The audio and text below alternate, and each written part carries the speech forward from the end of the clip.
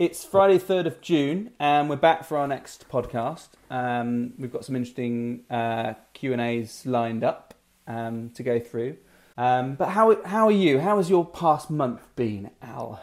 It's been pretty varied. I've seen more and more of people having sort of problems with their, current site or their current developer or web designer, as it were. Mm-hmm. Maybe unable to do something or AWOL, or the classic. Yeah, AWOL often. Gone snowboarding, which is classic. I know we don't get the opportunity to do that. No, I did it once. Terrible. Would never do it again. So yeah, often with working on sites, it's not always a site redesign that you need to do. Sometimes it's going in and just fixing a few things that are wrong or that just need updating.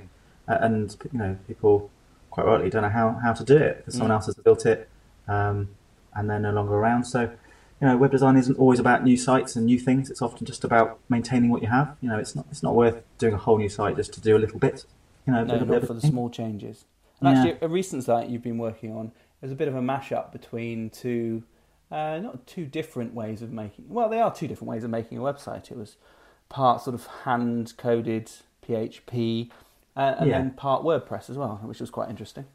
That's right. Yeah. I always find those sites a bit odd because you just think, why didn't you just use WordPress for all of it? And then you'd have a whole content management system built in, everything would be in one place.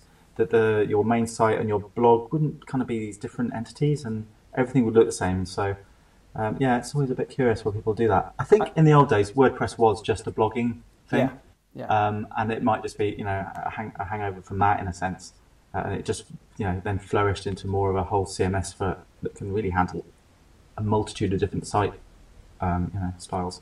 Well, I think it had more limitations back in the day, and we probably only started using WordPress 4 years ago. Yeah, that sounds about maybe right. Slightly longer than that, maybe 5 years ago. So actually, we're probably quite new to WordPress, relatively. I think, though, a lot of sites develop over time, and maybe this site was initially developed and it was quite straightforward, quite simple. So someone might choose to do it as separate pages, and then client wants a blog. They want to be able to update it themselves. And oh wow, so that's quite a big change. But actually, if it's just adding a blog on with posts and pages, then a lot of people, I have seen it where they have this part WordPress sort of tacked on the end, and it's fine from an outward perspective. It can work and it's fine, but it's just from our point of view, we get to see the guts and the insides of it, and actually from the client point of view, it can be a bit messy. But I guess it needs must. That's right. At the end of the day, as long as the end user gets what they need out of the site, and it's it's not causing too many headaches, it's okay to sort of keep it like that. And any cool things you've been working on? Oh, they put me on the spot there. I'm always working on slightly cool things. Everything's cool. Anything we can share? Nothing too avant-garde or really cutting edge. We're doing a lot more CSS. Really, I've been getting more into really using CSS a bit better and a bit more intelligently, and really sort of focusing on that and trying to basically keep HTML to an absolute minimum, and just let the CSS do all of the work really. So just improving my knowledge of responsive and fluid sites, and keeping things as tidy as can be. That reminds me actually. I went to Port 80. What was it? Not last week, the week before. And to be honest, it's a bit more technical than our audience generally. But I like to go along because it's interesting. Although to be honest, a lot of it's over my head. They sort of dive into JavaScript frameworks and stuff like that, which is beyond me generally. I normally go with you, but it's your birthday, so you decided to spend that with your friends. Well, it was my 40th, and I apologise. I just didn't want to spend it in Newport. I'm sure Joel, who ran the conference, is not happy about that. But I went with Jack McCautry, who's one of our coaches, who hopefully will get onto the podcast at some point. It was very interesting. In fact, you mentioned responsive layouts and design there. Is it Andy Clark? Let me try and find his name on the roster here. Yeah, that rings a bell. Andy Clark. Yeah, we've seen him actually a few times, and he was talking about basically people. It was a comment on people designing the same websites. So basically, if you look around, a lot of modern websites, they all look the same. And so his talk was an anecdote to that. An antidote to that. and sort of giving some suggestions on how we can take ideas from magazines, because magazines have been doing this for a long time, and while they're not doing so well from a money point of view and people are moving online, I think online it tends to look the same. A bit boring sometimes. And I think that there are justifications as to why that might be. I mean, there are conventions that people are used to, where menus go, where sidebars go, but there's we can still have some play within that, I think, and that's what his talk was about, which was quite interesting. Yeah, I wasn't at the talk, obviously, but just as my thinking, certainly on a desktop size or a larger screen, then yes, you've got a bit more space to play with. On a mobile, you've got very little, literally, no pun intended, very little margin, for doing many things. It's block of text, full width image, block of text. Yes, you can still bring in some design elements that are on the desktop, but you can't. There's no white space. Really, you want to be able to space. Yeah, got to be. Depends what it is you're selling. Well, I think that's why people have.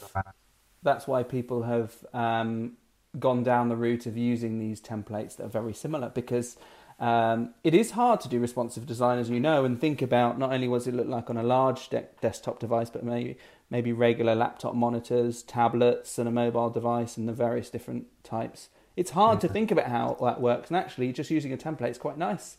You think, well, it's done for me, but actually, someone's had to think of it. Yeah, someone else thinking it, but it tends to get a bit dull. So, and I think you're always trying to not make websites look the same as the last one. We don't want to be thought of as a company that develops websites that just use the same old template. Absolutely. Do you remember a couple of years back we had a client, and obviously no names. Is it a good or bad story? I don't know. We'll find out.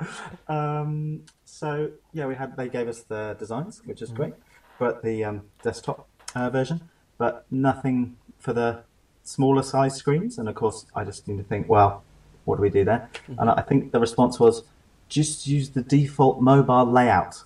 There is an idea, broadly speaking, that stuff on the right slides under stuff on the left, but that doesn't always work, because sometimes you have you might have let's say a quote this is on the left, so maybe visually it's on the left on a desktop, it's on the left, and then you've got the copy on the right, and that can look quite nice. But then if you shrink that down using the logic of everything on the right shoves under the stuff on the left, that quote goes to the top.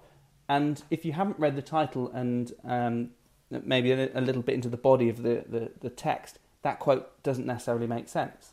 There's little things like that you've got to think about, how the actual priority and order of things, and it can be... That's it, priority, yes. And of course, as a designer or developer, you have to kind of know what that is before you make the site, because you can do some things with the left and right columns.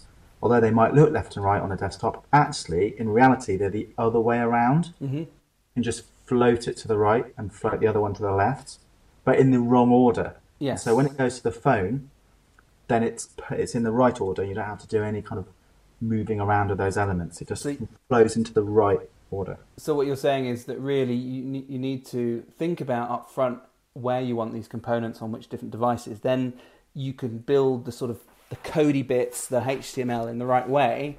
Yes. So it puts it together. Right, okay, yeah. It makes life a lot easier to know that up front. I mean, there is this kind of mobile first kind of theory. I don't really do mobile first. I kind of do it all together a little bit. I do it first, but then the very next thing I think of is how's it going to work on a mobile? When I say mobile, a narrow screen. Yeah, narrow screens. Narrow it down to a device. You can't call it mobile now. It's narrow or wide. A narrower screen. Yes. How's it going to work on a narrower screen? Yeah.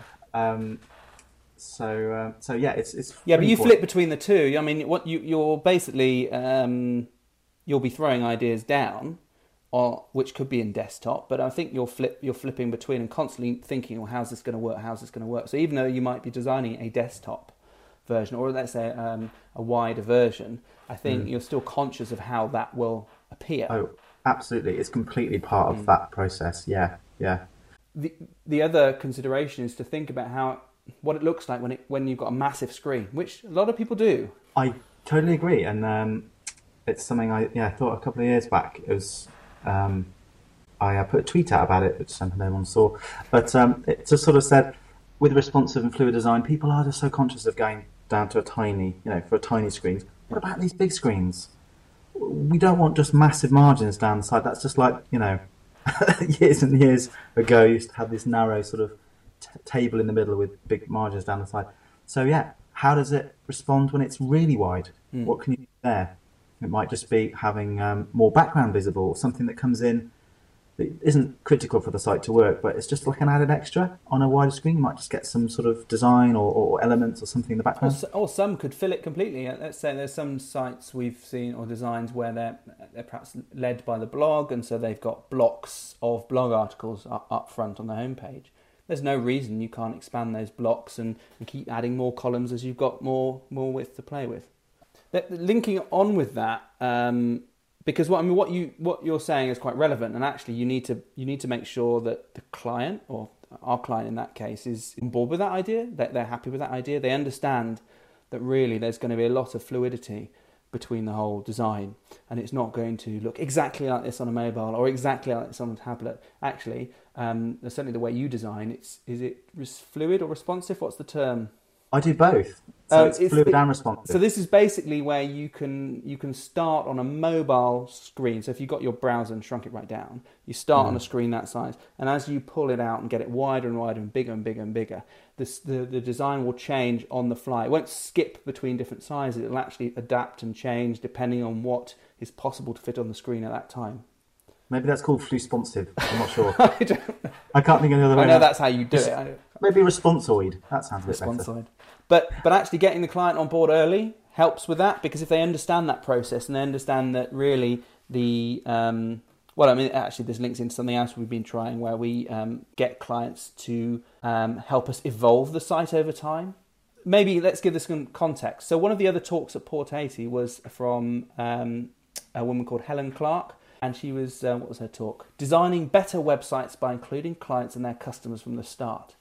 Now, we haven't always done this, but certainly we're doing that before this talk, and I found it quite useful to bring clients, or at least representatives from the client, in as early as possible and get them to understand what we're trying to achieve. But one of those things, linking in with design, that we've started doing more recently, is to get customers to understand that we're not going to present a design and then make that design into a website. Actually, what we do is we'll present them with ideas for that design. And some might be quite polished, some might be just sketches and wireframes. But what we'll do is we'll put that into the site and then evolve them over time as we start adding in their content. Sometimes we've got a lot of content to begin with, sometimes it's very sketchy. And so basically we're evolving the site to move around content to make sure it fits with what they've got in there. Is that right? That's pretty much how we do it now. And from my side, it feels more natural to do it that way, because not all clients have everything ready to begin with. They don't have their content written up for us to use. They don't have all the photos ready. They don't have the videos ready.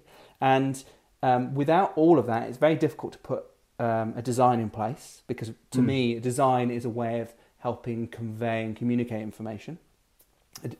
Generally, we don't design things just for design's sake. There's a reason. And most clients, because they haven't got all that stuff to begin with, actually the only way we can do it is by making a guess in a particular direction, putting those into an actual website and then moving it forward. But I found her talk interesting, just to reiterate that actually that is a good idea. That really, a lot of agencies, certainly from my experience, don't do that. They pitch a design and then do the design and make it. And then trying to shoehorn the content into it in some way. Yeah, and then they'll change things later. They'll come across problems and change them later. But by that point, you've got a lot of people saying, no, this is what the design is. It's all signed off. This is what it's going to be. And actually, the client may have to pay for amends or additional work to get things changed, because actually, once you're halfway through a project, just like with war, they say, no plan survives contact with the enemy. I think it's the same with this. Once you've got your plans in place, you can throw them away, because it's actually, until you put the design and the content together, you don't know exactly how it's going to work. It is a bit chicken and egg, because if you were to say to someone, write the content for your site, they're like, well, what does it look like? What areas do I have to write into? And so in a sense, you kind of need to go through that kind of almost not a false stage, but you need to sort of do a little bit of both, because you end up with, them not knowing what they could have. So you could have like a little flyout area for like the main message on the page, because they might not have thought of that. And so, yeah, it's a bit of both, but it's certainly starting with the content is a good idea, because that is classically the one thing that always delays web projects is content. I've hardly ever known project that hasn't had some delays because of the content not being ready. And it's usually because they find clients find it hard to write.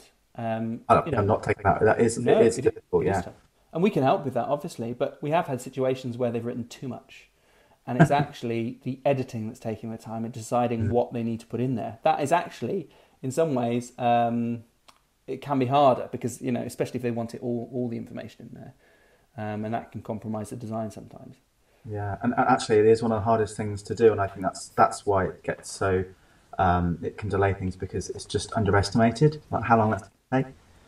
I think it's not just writing a couple of Word documents, pages on there. It's much more than that. It's a whole journey. It's everything really. UX, it's just making sure people know what they've got to do, like what do you want them to page. All these other things come into the content writing. So yeah, that is a massive part of any web project. It is. And I think we give a little bit more time at the beginning now, where we can work with the client to on the content. So not writing as such. It depends. There are projects where we can bring in a copywriter for that, but often, like with our coaching, it's coaching the client to understand what they're writing, what they're trying to achieve, what they're trying to do. And then when did we start doing this? Probably at some point last year. We started using like our own wireframe in WordPress. So rather than just sort of putting it all into a Word document or just putting it to designs and things like that, we've actually started putting it straight into WordPress in a very simple theme, and it's pretty much got nothing on there. But that allows us to see how the pages are going to work, how they're going to click through, and it gives the client a sense for where this content is. Or certainly, if nothing else, what needs to go on each page. I think that helps as well. No, cool. So that was good. It was good to go. Very technical. Certainly for I think most of the people listening probably might find it a bit too technical. But very good. Thank you very much to Joel for setting that up. Something else that happened, I think, in between when we last spoke. I've had a very good Dell laser printer for many, many years. It's exceptional. It is the I can't remember exactly what type it is. The Dell 1320C or something like that. Oh, that is a classic. It's a classic. My goodness. It was a laser printer that was reasonably priced at the time, frankly, when we got it, probably about 10 years ago. And it's been a trooper. It's just been going, but recently it's stopped.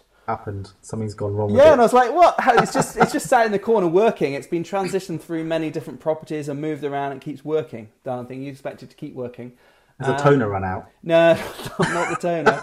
I will tell you, dive into a little bit of detail. I wasn't sure, and I've been fiddling around with it. So I know Alex at Cartridge World, Alex Patterson-Apperton, and at Cartridge World in Hereford, and I've met her through various different networking events, and this it's been such a trooper, and actually the toner's really good. I've hardly needed to buy any toner from them. But it had this problem, and they got me in touch with their tech guru guy, Marius, who very helpfully said, well, actually, it's this main unit called the PhD or something like that, or PDH. The PhD's gone. Yeah, I don't know. But basically, I didn't realise this.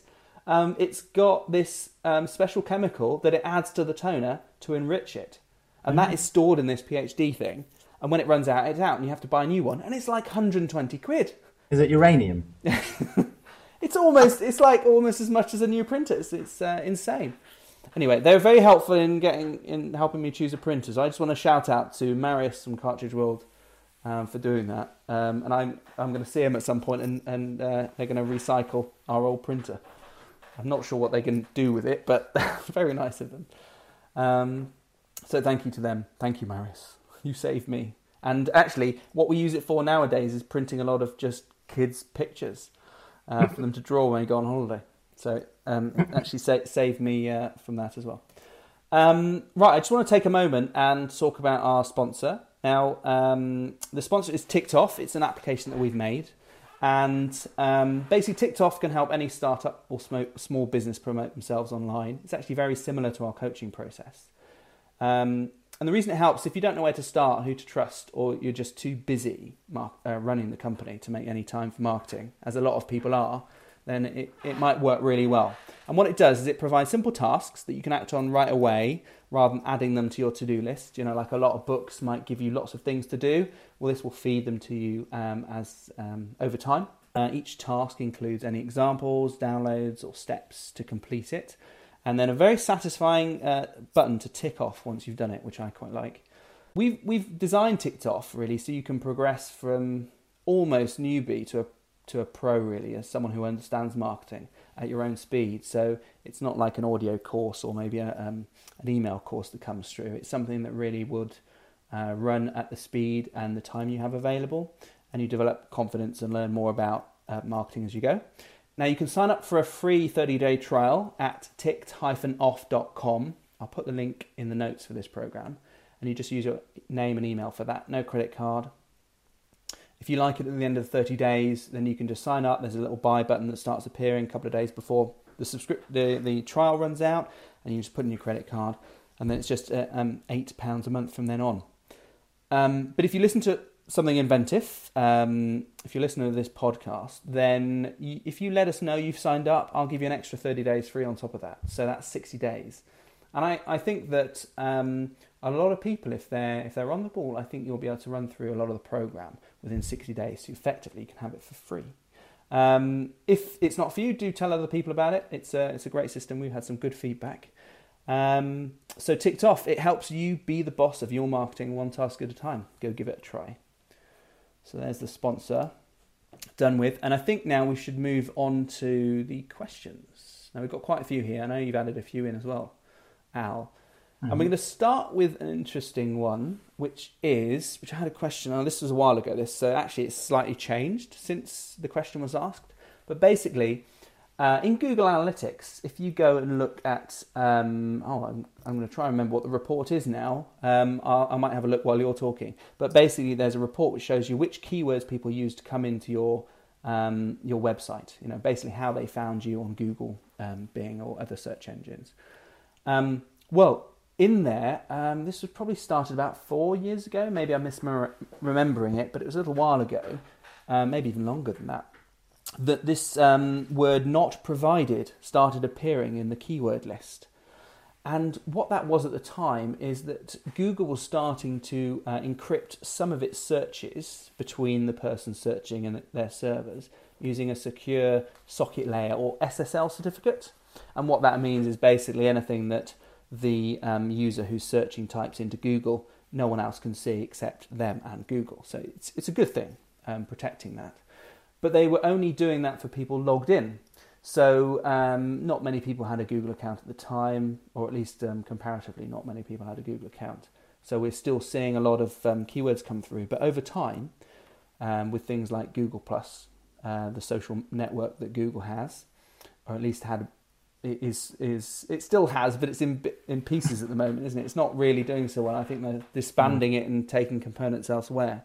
But basically, they were encouraging a lot of people to sign up for a Google account, a Google Plus account, maybe to access YouTube or to set up various services.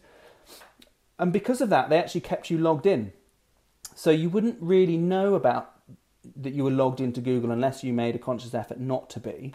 And so what that started doing is when you were logged into Google, they would enforce this secure connection, and then that secure connection wouldn't share the keywords you were using for the search. Basically what this means is we started seeing a lot more not provided, or basically more people coming through as the keyword is not provided and very few keywords. So it really now is that report's pretty much useless. I don't find it particularly useful at all. So I hope, does that make sense? Because this is not so clear to you. This is not something you deal with much. It's not. Yeah, it's not something I do with day to day. I certainly knew about the SSL thing, which is now for all Google searches that you're running under SSL. I hadn't noticed, but yes, you're right. Yeah, but it's not something I really knew about. So it's interesting, and I think that's quite a big hole in the whole keyword measurements, and so it was particularly useful to determine exactly what keywords people were using to come through to your website. And it's a shame, it's a shame time. There is something else you can use though, and that is if in a system called Search Console, which is part of Google Webmasters. Now, let me just briefly explain that Google Analytics, or the way I like to say it, is Google Analytics is giving you statistics on your website. So it's how people come into your website and then move through your website, what pages they go to, how long they spend here and there, and so on. The Search Console, or the Google Webmasters element, is everything that Google sees. So it's the amount of people searching for particular keywords and then how many people are clicking through to your site. It also shows any errors that are occurring on your site or any problems that it has crawling your site and putting it in its database. And the nice thing about Search Console is once you've got it set up, and it's not too tricky to set up. If you've already got Google Analytics set up, it's actually quite simple. You can go in, add your site and verify it using Google Analytics, and that's pretty quick. That's the way I'd recommend doing it. You can also do it via Tag Manager if you're using that. And if you go into, I've got to open it up now because I can't remember. Like a lot of these systems, you remember almost physically as you're going through them. So I'm logged into Search on Console. Webmasters. Yeah, so you basically do Search Console, and let's pick up our site. It is worth getting a Webmaster account if you don't already have one for your site. It's a completely Google-owned thing, just like Analytics is. It's free. It can only help with your site generally, maintaining it, optimizing it. And as Ben says, with indexing errors, that Google might see lots of missing pages and things that you would never know about. So it's a really, really useful resource. It is, and actually it's become more useful. It's something I not dismissed, but didn't really make much of many years ago. But actually, it's become quite useful now. It's also very useful if you're changing domain names, but that's a whole other blog question. So the two areas that I think are really useful in Search Console are the Search Analytics. So once you've set it up, you go into the dashboard and you can go to Search Analytics. And in there, you can actually see, by default, you get the last 28 days and all the queries where people have clicked through to your site. You can also tick impressions. So you can see how many times your website search result was shown on Google. And that's quite interesting. But also what position you are for certain keywords. So you can find out, if you're, that's interesting. We're apparently position number 1 for Web Design Hereford. Interesting. Don't really optimize for that anymore. Now that is an average position, so you may periodically be position 1. And so, sometimes I have found the results, it can say you're position 4 or something, whatever that position is. You actually do the Google search result and test it, and it doesn't come up. But broadly speaking, it is correct. So it actually gives you a lot of information on how many times you're seen on a Google search, and then what position you are, and then how many people actually click through. And that can help you identify whether that search result or the snippet, so it's the bit of text you see, is actually useful, is actually helping people understand what you offer. So that's actually really interesting. So that's what I would use instead of the keywords report in Google Analytics. And the other bit that's really useful is it's called crawl errors. Again, you can get to it from the dashboard. And this basically tells you when Google comes across missing pages on your website. And actually there's a lot of people don't use Search Console, and so they're unaware of these missing pages. But it can be very handy, actually you might have some pages that had some good Google traffic. Maybe you've got a new site and they weren't transferred over. I think we were talking about this before with the redirects. And this is something that can actually help you identify those. So definitely worth looking out for. Right, let's move on. I'm going to jump to one of yours, actually, Al, that you put in. I'm particularly keen on the what image format for which job. Okay. So do you want to talk us through that one? Sure. So this is really just the question of which image format should you use for different situations on your website. So I'll just briefly give a quick overview for different image formats for those who perhaps don't do this every day. So really, I guess there's kind of 3 main image formats. There is a fourth, which I'll mention briefly. So this is like the last, like when you have like .jpeg or .gif, it's like the last three letters of your file name, which is, it's the file format. So originally there were GIFs and JPEGs, but more recently, well, even that's quite a long time ago. Well, I mean, you had others. There were TIFFs, BMPs. Oh, BMPs. Oh, that's a long time ago. Yes. I don't think I'd be any site with a BMP. You don't really use them on the web, but they are other file formats that you might see. Yeah. It's important to know about those because you do occasionally still see TIFFs because scanners might output a TIFF. So if you're scanning an image, online? No, but some people might be supplying TIFFs and trying to put them on, and they're pretty big and they're pretty awkward. Yeah. Okay. So quickly on a TIFF file, so that is something you might produce from Photoshop or another image editing program.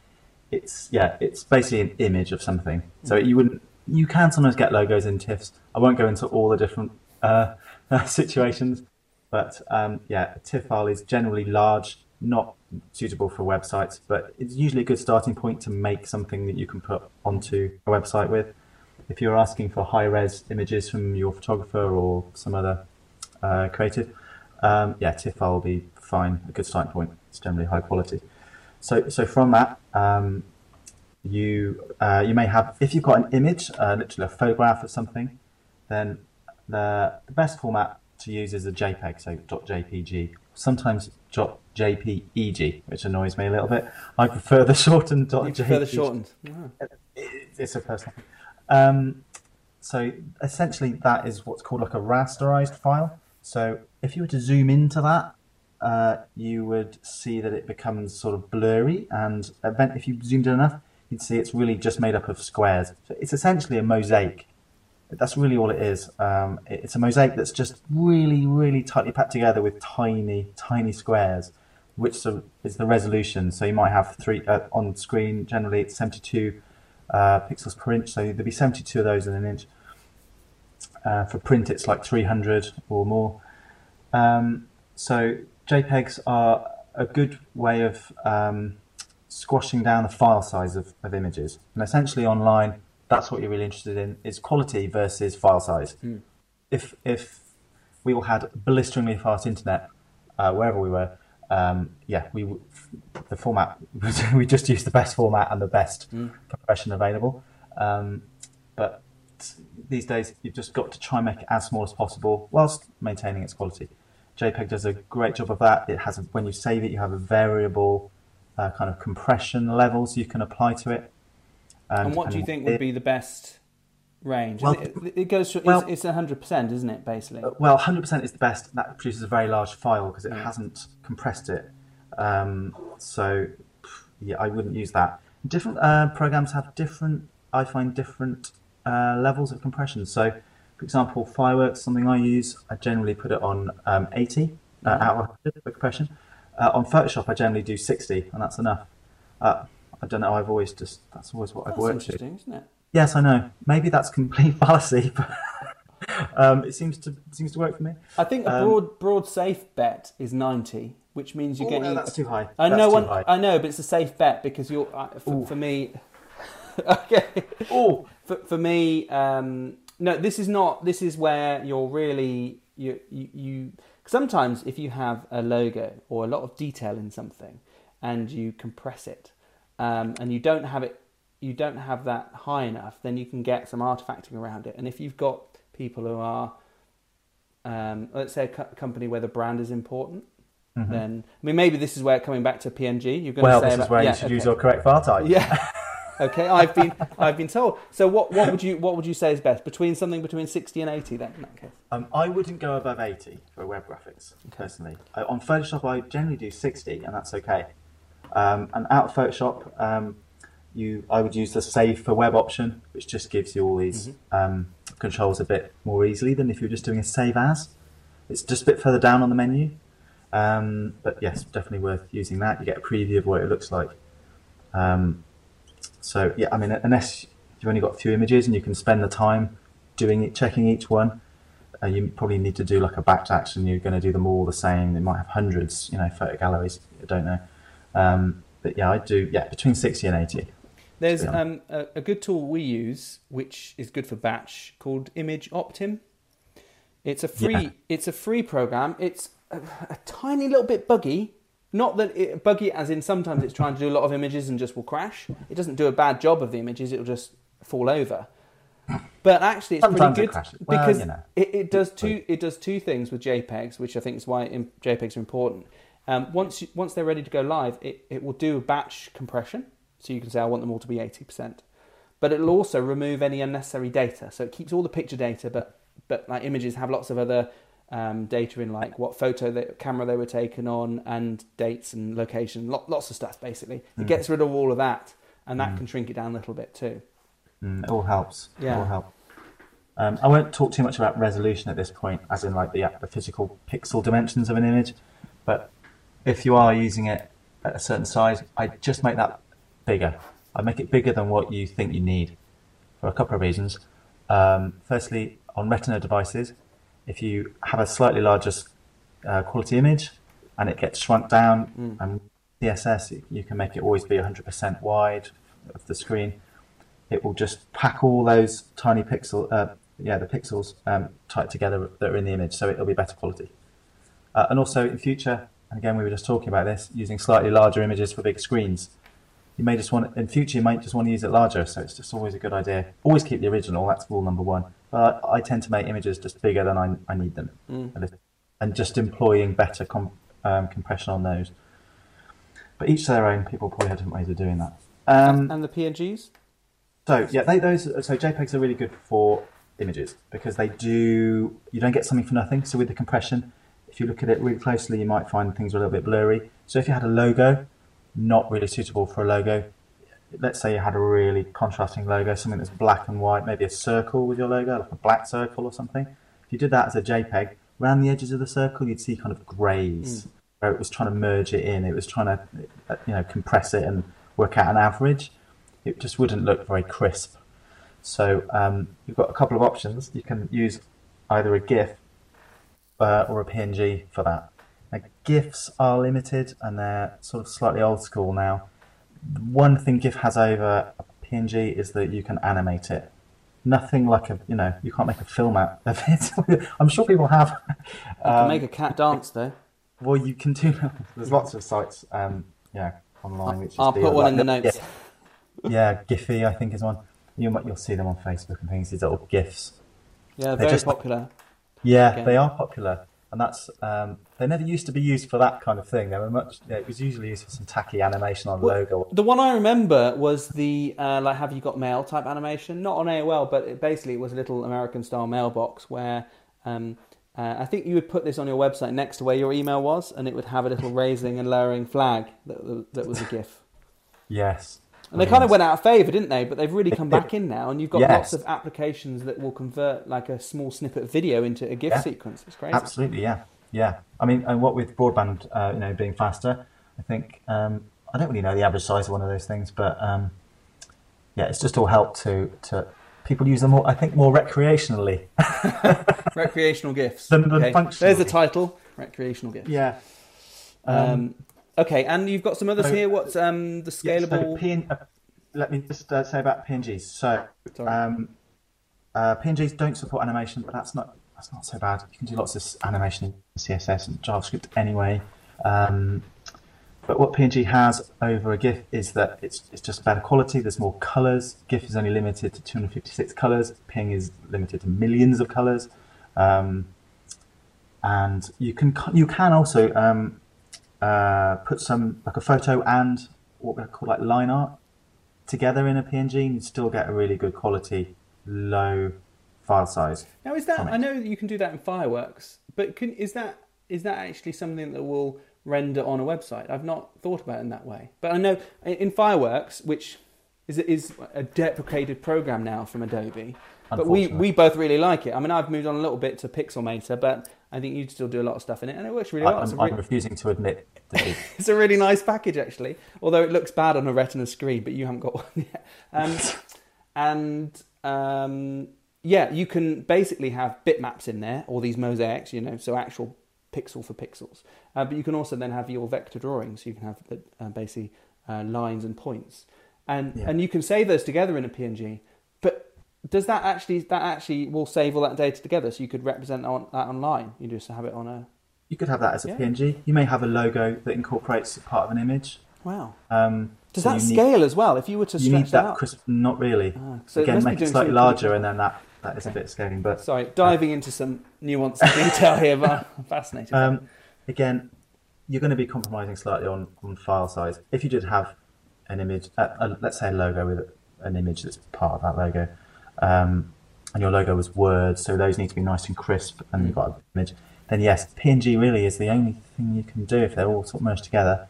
File size won't be brilliant, but then you're not going to be needing it at a massive size, so it's fine.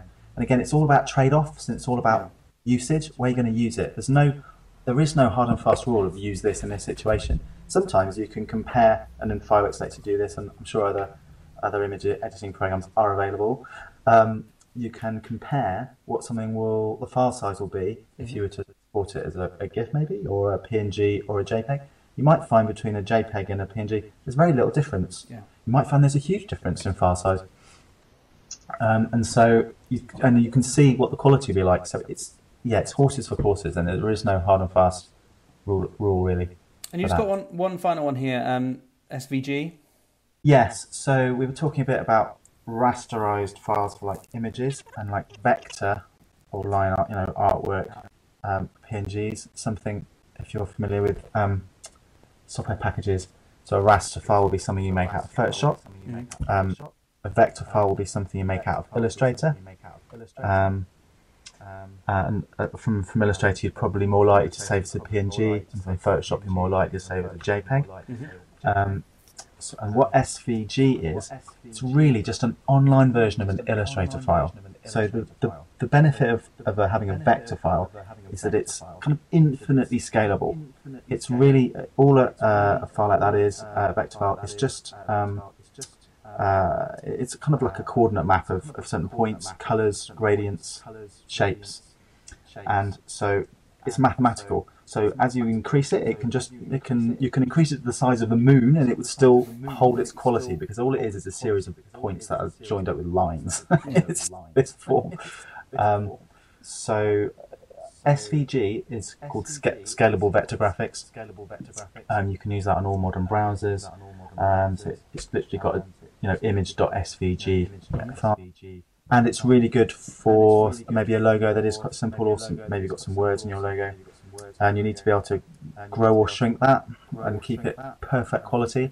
And SVG would do that perfectly. Yeah, I've often seen it for logos to make sure they're pin sharp, because they do retain that. As long as they're built well in the beginning, they'll look great. That's very helpful. So basically, JPEGs are for photos, and we should use about 80% compression, not 90. Ignore Ben, he's no good at that. I personally would. Unless I was printing it. Yeah. GIFs we don't tend to use unless you need it for an animation, I think. Sometimes they're actually smaller, but broadly speaking, it's more confusion.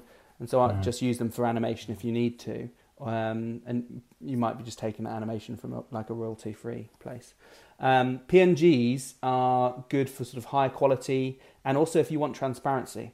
I know that is something I don't think you said, but GIFs can do transparency, but there's so many things that they don't do well. Actually, that's how we used to get transparency many years ago before PNG. I think, No, I haven't mentioned transparency, and that is quite important. PNGs allow you to have this.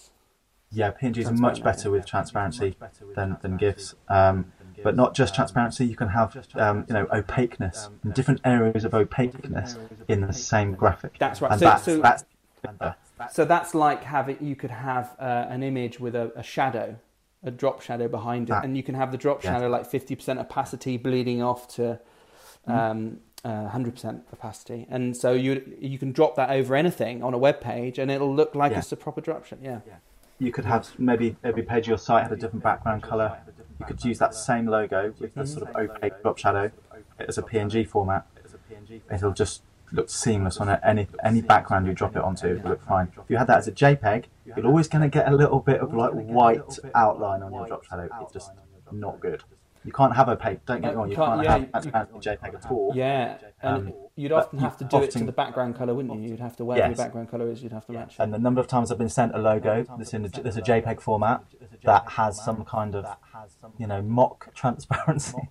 So, like say, a drop shadow to a background color, it just looks terrible, and it just destroys. It destroys the look and feel of what you're trying to make. So. And then SVGs, they're just basically vector graphics, so they're basically points with lines in between, and they're output from professional. Like you'd use those for logos, if logos, maybe a graph, something you can do, maybe something you want someone to zoom into. Online, a graph would be a really good example of an SVG. Yeah. Right, we're running out of time, so we've got next. I think my website has been hacked. I think that's a good one. I think we should leave that for next time because we want to spend some time on that. I guess that's a big one, and it's a juicy topic, so we'll do that next time. There's actually a quick one which we could do about the monthly reports in Google Analytics. I skipped past this, but actually it goes very neatly with the first question, which was about the keyword not provided in Google Analytics. Google Analytics is a really good free tool for getting statistics on your website. If you haven't got it installed, you should definitely get it installed. I may have mentioned this before, but TikTok has some instructions on how to do this and will point you in the right way. So if you haven't signed up for it, go and sign up. But one of the quite useful things is, if you don't use stats all the time, you can forget that it's there monitoring your site. And what I like to do for clients is get them to set up a schedule a monthly email report that comes through. Now, again, TikTok goes through this process and shows you how to do that. And there's actually a link to an example dashboard report. But if you go into Google Analytics, once you've signed up, and I'm going to find it now. If you go into Analytics, and I'd say the simplest report without setting up your own custom one is to go to Acquisition. I'm just going to find a site we'll pick our site. And you want to go down to Acquisition on the left, which has the two arrows. And then I go to All Traffic, drop that down and go to Channels. And this is quite a nice, simple report that gives you all the different ways people can visit your site. So from organic, referral, social, how many people are coming in, how they're bouncing out, how long they're spending, that sort of thing. And if you've got goals set up, it shows you on there too. But if you go to the top of this and go to email, you can put in someone's email address. So I'm just going to put in Al at your email. And if you set the attachment to a PDF, it'll actually send through a PDF that looks pretty much like the report you're seeing. It's not far off it, actually. Frequency monthly. And we're going to send that on the first of the month. Now, oddly, you have to put, there's a big white box beneath all of these few fields, and you have to put in some text, which will actually go through to the body of the email. So I'm going to put, "Hi Al, here is your report." So I pop that in, send it, and basically that will then schedule the email, that report to be sent out on the first of every month, and it will sort of go through to Al and remind him that he needs to have a quick look and see where all the traffic's coming from.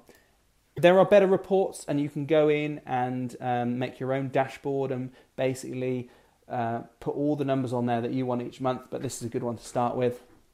Certainly worth doing. I think that's the end of it. I think that's the end. I think that's all we've got time for. We've covered everything on the internet. There's nothing left.